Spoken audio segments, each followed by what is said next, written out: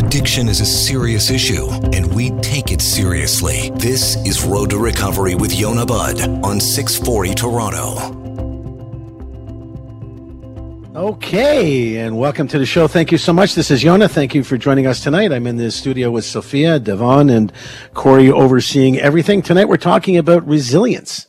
Yeah, what does that mean? How do you get back from things that hold you down, right? How do you get on the other side of stuff that makes it difficult for you to get through the day? This is what this is all about, and we're here to help each other. And the way you do that is you can reach out to me at 416-870-6400 by phone or text anytime, 647-488-0086. Again, you're listening to Yonah Budd on 640 Toronto. So we're talking about how do you get on the other side of stuff. And before we get started, I want to shout out to my two little friends, Joey and James, who are way past their bedtime, but I know that they're listening and their parents probably don't know about it. So make sure you don't get caught, because then I'm going to get into trouble. But hey to you both, and we love you. So, you know, it's about falling down and picking yourself up, right? Like, how do you do that? How do you fall down and pick yourself up? Well, the falling down part's easy. We do it all the time, right? We make mistakes, we fall off, we try to get back on, and so on. For many people, that's a very, very difficult process, right? Depending on how terrible the setback is, how grueling, how devastating it may be. You know, I got a text message from someone this week, Sarah, actually, from Scarborough, and she said, I lost my job, and my mom got COVID. My husband has a heart condition, and how do I overcome all this at once? And, you know, it's those kinds of questions that people are asking, especially during this difficult time that we're coming out of, and how we've managed over the last 18 or 19 months. How do you actually get on the other side of this kind of stuff? Someone else texted me and said, my husband was diagnosed with prostate cancer. I'm a mess. I can't seem to get my teenage kids to understand, you know, how do you work this stuff through and continue life like normal? That's kind of what tonight's about. We're going to talk to a very special guest and understand how he gets on the other side of his difficult challenge. You know, wake up one day and your doctor says something to you, and the next thing you know, your life's changed. You know, I lived through that with my wife, with Pumpkin, which really isn't her name, you know that. So Pumpkin diagnosed with breast cancer. She's been diagnosed twice with skin cancer. So, you know, we've worked hard together as a team, and her in particular, to work hard to come out the other side of this difficult news. And how do you do that? You know, what makes that work? If you've got a special way that it worked for you, if you've ever fallen down and had to get back up, the question is, it's really not how you fall down, right? It's how you get back up. So it's an open board for a little bit here. Have you ever had to overcome a major setback? And if so, how did you do it? And by the way, I know it's tough to call. That's why you can text 647-488-0086. And I know it's difficult. You don't like to hear your voice maybe, but the call you make is not about hearing yourself on the radio or making me happy. It's about the information that we're able to share with others. And by sharing with others, we're able to help. And when we help, it just feels really good. And I have a funny feeling that that's one of the ways you come out the other side. And as far as my two texters go, I hope they're listening tonight and get some advice on how to come out the other side of this kind of stuff. How do you develop resilience? How do you make that work for you, right? So, famous guy, American inventor Thomas Edison once said, I've not failed. I've just found 10,000 ways that don't work. Edison made thousands of prototypes of his incandescent light bulb before he finally got it right. So it's easy to imagine him failing on a daily basis in his lab in Menlo Park, where he was working. So in spite of struggling with failure through his entire working life, Edison never let it get the best of him. His resilience gave the world some of the most amazing inventions of the early 20th century, such as the phonograph, the telegraph, the motion picture. It's hard to imagine what our world would be like if Edison had given up. What if he said, I'm not doing this. It's too much work. I'm going to do something else instead. His inspiring story forces all of us to look at our lives. We have to have the resilience. We need to overcome our challenges. We have to let our failures we can't let our failures derail our dreams. What can we accomplish? What could we accomplish if we had the strength to not give up? And resilience is our ability to adapt and bounce back when things just don't go as planned. Things just don't work out. Wake up one day, the next thing you know, we're in a pandemic. Wake up one day, next thing you know, you're diagnosed with something. And I've got issues. I got back issues. I got stomach issues. Had to adjust my life. I don't like it. Makes it difficult to sometimes cope. But I got what I got, and I'm going to have to do what I got to do. People sometimes come to me. You know, I've had people call me and come into treatment, both residential or outpatient, come into treatment and they say, listen, I had a horrible heart attack because of my drinking. I'm kind of paralyzed on one side. I have to use a cane. It's just hard for me to get my head around all this. And my answer is, if you do good work and you do good therapy, you can be the best guy or the best gal on the planet with a cane. It doesn't restrict you. It just changes how you approach certain things. So number one, you got to look at the challenge. There's a leading psychologist. Her name is, what's her name? Susan Cabasa. Cabasa, great last name, right? She must have had a lot of fun made of her. But listen, the challenge is resilient people view a difficulty as a challenge, not as a paralyzing event. That's what she says. They look at their failures and mistakes as lessons to be learned from and opportunities for growth. I like that. Don't view them as negative reflections, but their abilities to work on their self-worth, right? Commitment. The second thing you need to be resilient is to have commitment. Resilient people are committed to their lives and their goals. They have a compelling reason to get out of bed in the morning. You know those people that jump out of bed because they really like their life? Sometimes it makes you sick because you want to be that person. That's where we want to go. We want to bounce out of bed. Listen, I've been doing this work for a long, long time. My wife won't let me say how long, but for decades and decades and decades. I still bounce out of bed in the morning to try to save a life because I love it. It drives me. It motivates me. I love the feeling of satisfying feeling when you're able to help somebody, hold their hands and listen. You have to be committed to your relationships, your friendships. You got things you care about, and you have to have some personal control. People with resiliency have control because they work on it. They think about the things they do before they do them. People that, are trying to be optimistic, people that are trying to find that positive image of the future, people that are trying to be empathetic and compassionate to achieve their goals. They won't let it hold them down. I know so many of my friends that are in their late 80s and early 90s that I just learn from every day. And with all of their ailments and issues and diseases and fights over cancer and all that kind of stuff, somehow every day they just push forward. And that's the kind of stuff that this show is about. It's about how to push through and come out the other side. Because really, if you don't have a choice, you can either lie down and just wait for your life to be over, or you can pick yourself up, get up and do what you need to do to come out the other side and be maybe even stronger, better, happier, more fulfilled, more in touch with yourself than you ever were before. Maybe it's the thing that rocks you, that makes you the best you. When we come back from break, I have a very special guest. His name is Larry Gifford. He's my boss's boss, so be nice if you do call in and text. But we're going to talk about how he came through the other side of a really devastating, life-changing event. So when we come back from break, we're going to talk to Larry. We're going to find out how he does it.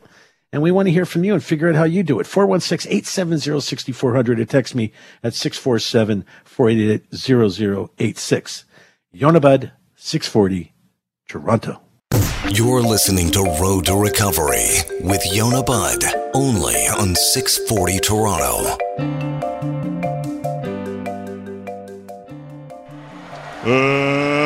Let's get ready to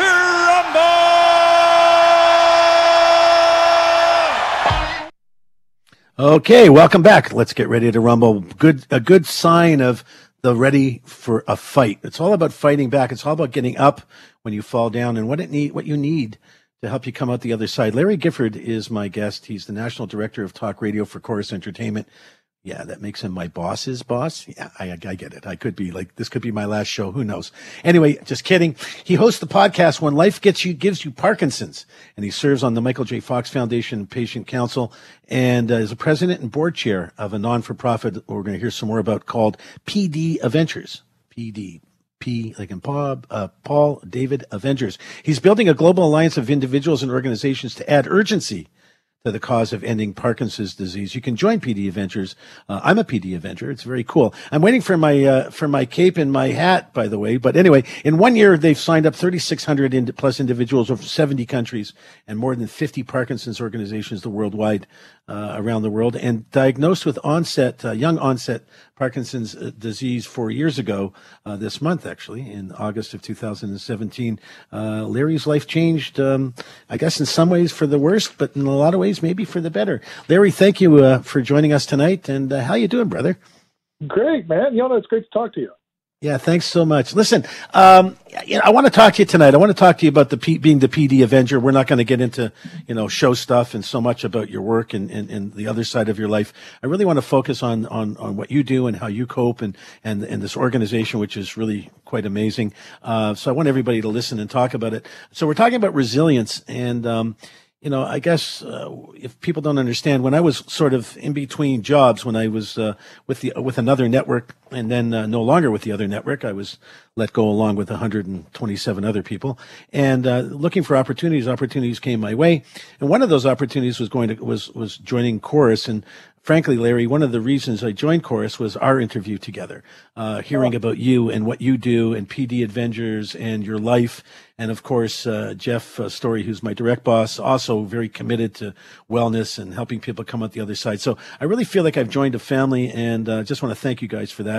But the first question I have for you, my friend, is when you first were diagnosed. I mean, we all have heard that this is kind of the anniversary of this month is the anniversary of your 4-year ago diagnosis. Obviously diagnosed with Parkinson's disease. Must have felt like a gut punch, right? Well, sure. Yeah. I mean, I was 45 years old.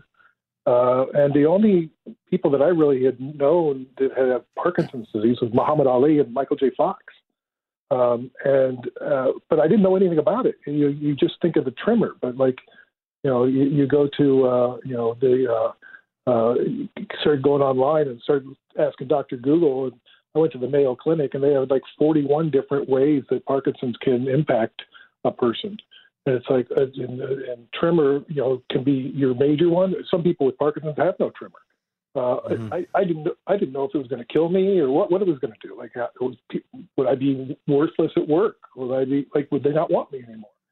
And so it was an avalanche of panic and anxiety and depression and apathy and the full stew that I'm sure you went through as well. So how long did you sit in that actually? How long, I mean, you're a tough guy. You're clearly a fighter. You're seriously good at what you do, in every walk of life, frankly. So, how long did it actually take you to kind of figure it out? Okay, this is what I got. It's a really crummy situation. It sucks big time, but okay, I gotta have to fight. I gotta have to do something here. How long did you kind of sit in it? Was it weeks, days, months? Months. It was probably 8 months. Okay. Which, with a lot of self-loathing and feeling bad for myself and, little pity parties for Larry and lots of alcohol and tried to drink it away. That didn't work. You'd wake up one day and go, no, I think they got it wrong. I don't have it. And then you realize you skipped your medicine one day and that Parkinson's rears its ugly head again. So when you first kind of woke up and realized, okay, after the 8 months, I'm sure you kind of had an awakening of some sort where you decided, okay, I'm not gonna kind of sit in this anymore. I'm going to do something about it. Was it hard for you to get help from loved ones? Like, I mean, you're a father, you're a husband, you're an executive in a big company.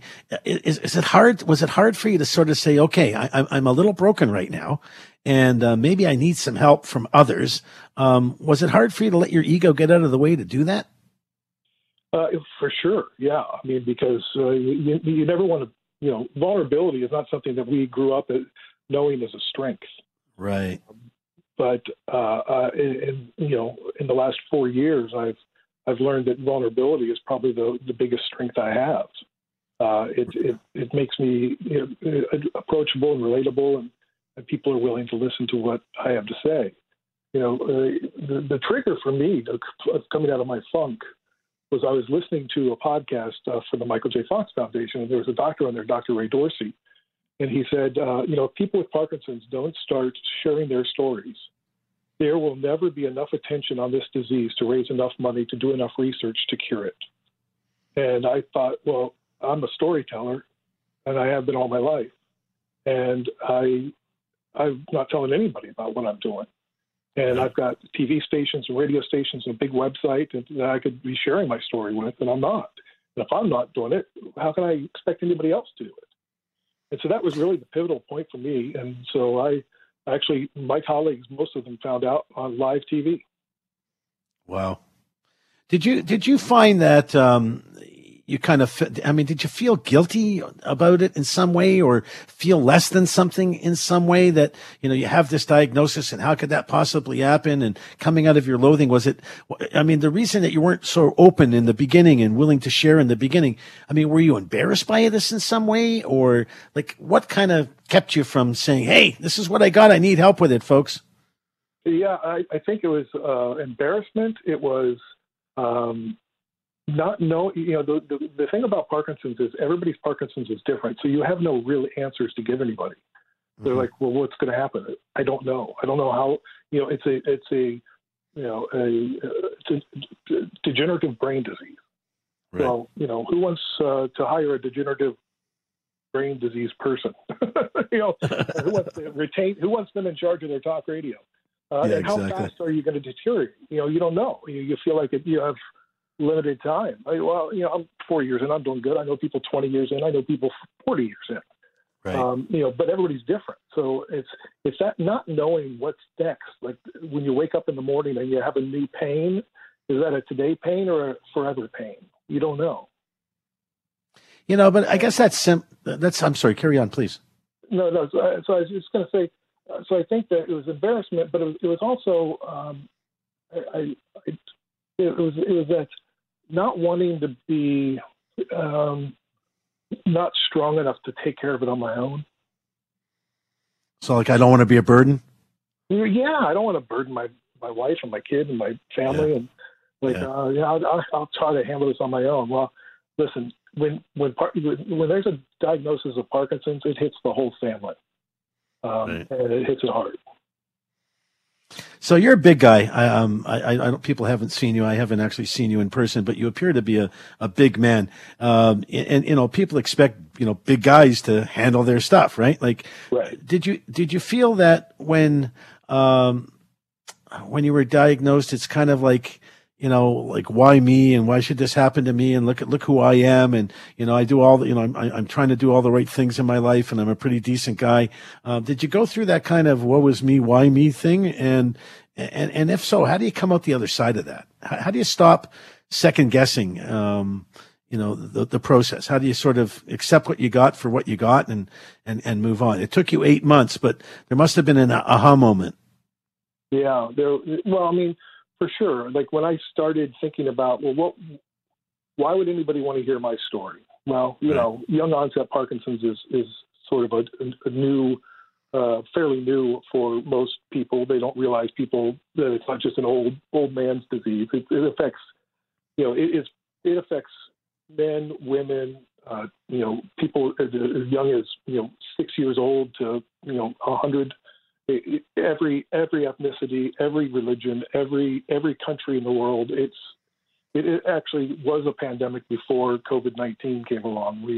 The number of people that have Parkinson's has doubled in the last 25 years, and it's going to double in the next 25 years. It's out of control. And so for me I really had to dig deep to go, okay, so it went from why me to why me? And I sort of had to do some meditation on that, and I had to really clear my. My wife and I both meditate, and so that was already a practice of mine. And so I went away from that for a while, but once I was able to get back to it and clear my head and space, and we really go, well, why me? There must be a reason. Well, I got a big microphone, right? Yeah, there you go. And I'm a storyteller, and so I can probably help raise awareness and build some urgency around this disease that other people don't have the opportunity to do. Talking to Larry Gifford, we're talking about coming out the other side of being diagnosed at a young age with Parkinson's disease. Larry, you can hang out to the next segment, I hope. We're going to go to break here, but when we come back, we're going to keep talking to Larry. We're going to ask him some questions about how do you find hope when it doesn't, things seem kind of hopeless. I do have to say that Larry is on the show with me here tonight because he represents one of the most resilient people I've met amidst some horrible choices and changes in life. And not because he's my boss, because he really is doing remarkable things to help others in spite of trying to help himself at the same time. Go get a drink, go use the bathroom, do what you got to do. We'll be right back and talk to Larry some more about how do you become resilient? How do you come out the other side of life-threatening, life-changing stuff? Yonah Bud, 640, Toronto. Welcome back to Road to Recovery Recovery with Yonah Budd, only on 640 Toronto. Welcome back. This is Yonah Budd. Thank you for joining me tonight. I'm here with Larry Gifford, the National Director of Talk Radio for Corus. He's also the person who put together, is in charge of, and driving force behind PD Avengers, people trying to help other people with Parkinson's disease. Is this a current kind of thing? Are people finding ways of getting some relief from the disease, or the dysfunction of, or the relief from the ability or the dysfunctional abilities that they're looking for, that they can now find maybe some way of getting around, like playing guitar and doing other things? Yeah, so exercise is the most important thing that anybody with Parkinson's can do, and any kind of whatever exercise you're willing to do is the exercise for you. Right. Because the more you move, you can actually prevent the symptoms from progressing, or keep them from progressing as fast as they would. So like if I don't take a walk or exercise in a given day, I'll feel it, because the rigidity sinks in, and you're not absorbing the medicine as quickly as you should into your brain, because this is a brain disease, and basically we have brain cells that produce dopamine. You've heard of dopamine. Yes, absolutely. Dopamine is one of the chemicals in your brain that you release anytime that you want to do any action. So if you want to play the guitar, you need dopamine to move your fingers and to strum the guitar. And so you lose that functionality. So by the time I got diagnosed, I could barely use my right hand for anything. I couldn't type with it. I couldn't write with it. Small handprint is a sign of Parkinson's, one of the signs of Parkinson's. But then if you do big movements like ping pong or boxing, or there's a lot of different big movement things that are underway that are helping people regain some of the functionality that they've lost. So you mentioned something about your job earlier on. I mean, you've got a big job and lots of responsibilities. I mean, you're responsible for huge staff and national coverage for an excellent media corporation. I know myself, doing therapy, not just doing therapy, but doing therapy and dealing with my own anxiety, OCD, and ADD. There are just days that are just a little harder to work than others, right? How do you how do you manage that? And I let everybody in my life know what's going on, so they're not surprised. I guess you do similar things, but, you do such an amazing job at what you do. One would not think that you're held back by anything. Well, Corus has been really great to me from the beginning, and it helps to adapt my job to the things that I'm capable of doing on a regular basis. And they allow me to do the work within, as long as the work gets done. It's not like it's not as much of a 9-to-5 job as it's more of a 24/7 job. So if I get tired at 2 p.m, I go take a nap. Right. It's even if I'm in the office, I've got a little napping chair. And everybody knows it, so we just don't schedule meetings at that time, because that's usually when I hit the wall. And I just need like 20 minutes to just rejuvenate. But you make accommodations. Some days I wake up and my balance and my gait is off, so then I use walking poles. And then some days I don't need them. It's just, and that's Parkinson's. It's day to day. It's hour to hour. You may see somebody that looks great, and you can see them in the afternoon, and they look like they're warmed over, and it's because Parkinson's is situational. It gets worse with anxiety. It gets worse under pressure, under stress, and big crowds. I get extremely nervous around big crowds because of the Parkinson's. Because you don't know when it's going to flare up. Right. And I can. It's hard to concentrate on more than one thing at a time. Right. How did you gain? I mean, we're trying to help others. Obviously, it's the nature of the show, right? So we're talking to Larry Gifford, by the way, if you're just listening, and we're talking about resiliency. It's a road to recovery on here on 640, trying to help people get to the other side. How do you find hope? How do you gain hope in what appears to be for a lot of people, hopeless situations? I mean, we know that there's not a cure anytime soon for Parkinson's, and it's healthy management at best. And we see people like Michael J. Fox and other folks that are plagued with the disease and seem to still do well and make a make their presence known, both in terms of helping others with Parkinson's and just entertaining us in every way. But how do you give me some idea of what we can tell people? How do you find hope when you think, it's kind of hopeless, like there's just no point?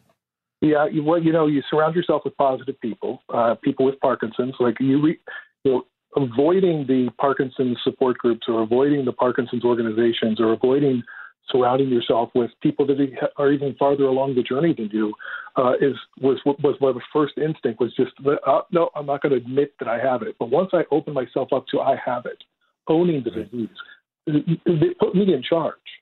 The more I ignored it, the stronger it beat me. And so as soon as I said, no, I do have Parkinson's. Yep, it's part of who I am now, and it's going to be my companion for life. Like, there's no getting rid of this thing. So I either drag it along with me, or I embrace it as part of who I am, and figure out the way forward together. It's kind of like the bully in the park, right? You want to avoid the bully until you realize, you know what, I'm just going to punch it in the face and everything will be okay. Yeah, well, and we have our arguments still day to day, but I find that as soon as I was able to do that, then I was able to see the community of people with Parkinson's, which is amazing, and it's global. I went to the World Parkinson Congress in Japan 3 years ago, and I met a couple thousand people with Parkinson's. Like, wow. It's unbelievable. And then I'm in a room with like 100 people that are my age with Parkinson's. I'm like, oh, we have something here. Like, we can move mountains. And so that was the first inkling that we should organize. And then this book, Ending Parkinson's Disease, came out last year, and we read it. And we had like a book club of like 12 people. And 6 weeks in, we started interviewing the authors. They're like, hey, this is a recipe for action, a prescription for action. And you guys are just talking about it. We need you to act. And that's how the PD Avengers came to be. That's a great segue. That was my next question. We've got about 2 or 3 minutes left here, so let's try to get through some stuff. Kind of in a minute or so. Just, I hate to put a bumpers on it for you, but how did you start PD Avengers? Like, I know why you started it, but did you just figure out you were the guy to lead this and kind of just took it upon yourself? Yeah, I was actually called upon by a friend of mine who runs an organization in the UK. She was just wondering how people with Parkinson's were accepting the book, Ending Parkinson's Disease. And I said, well, let's invite them to a Zoom call. But we made it blind, so no one knew who was going to be there. And so we invited 12 people. They showed up. We had a great time. People met new people. And, 8 weeks later, we were the PD Avengers. And we started reaching out to organizations. And everybody thinks it's a great idea. We're now collaborating with people. We're unifying our message. And we're a registered nonprofit, and it's really it's exciting. It's time for change, and we're adding urgency to that. If anybody wants to see what's going on in the world of Parkinson's or be a part of this, you really need to become a PD Avenger. And Larry has promised that at some point we will all get capes and hats of some sort. I joined actually because I thought I was getting the uniform. But Larry, thank you. Listen, has PD made you a better person, do you think? Oh, yeah. I thought all my life my reason for being was to talk to people on the radio, or to send some positivity through the radio. But now I realize my purpose for being is to make people aware of Parkinson's. Parkinson's is my reason for getting up in the morning. The gold standard treatment for this disease is over 50 years old. And it's not available to 33% of the world. Right. It was discovered 200 years ago. When we put man on the moon, we eradicated polio, we changed HIV from the death sentence. We've mapped the human genome. We've discovered thousands of galaxies. Sending people into space for travel, and we're still stuck with this 50-year-old drug for Parkinson's. It's time to change that.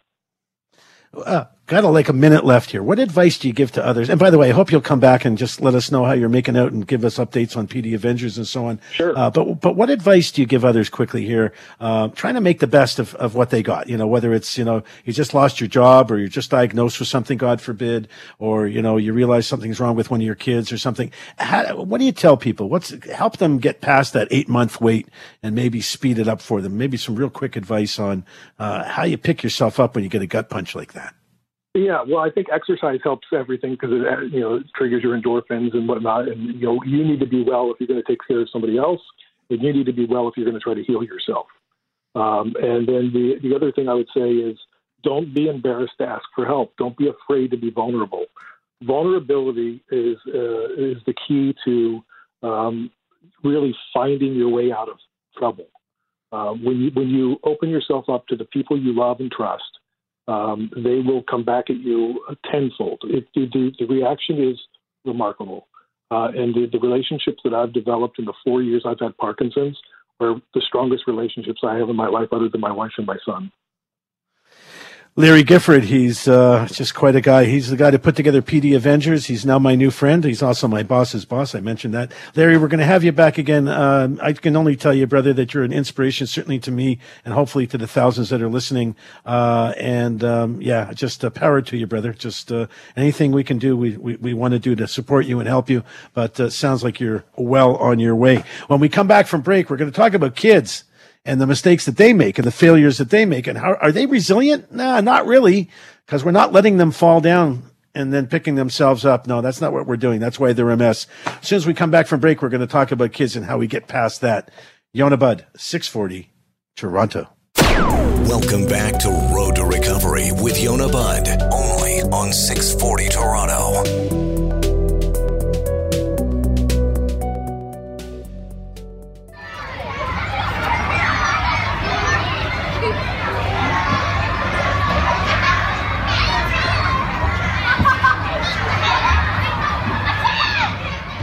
And welcome back. It's now 10:47. Do you know where your children are, your loved ones, your kids, your pets? You need to know where everyone is at this time of the night, especially these days. If you don't know where they are and you think they might be in trouble, call 911 and get the help that you need. If you need to call us at any point in time, 416-870-6400, text 647-488-0086, or you can get me anytime, 877-777-5808. You can get me 24/7. Someone will answer the call and get us connected at the appropriate time. Kids.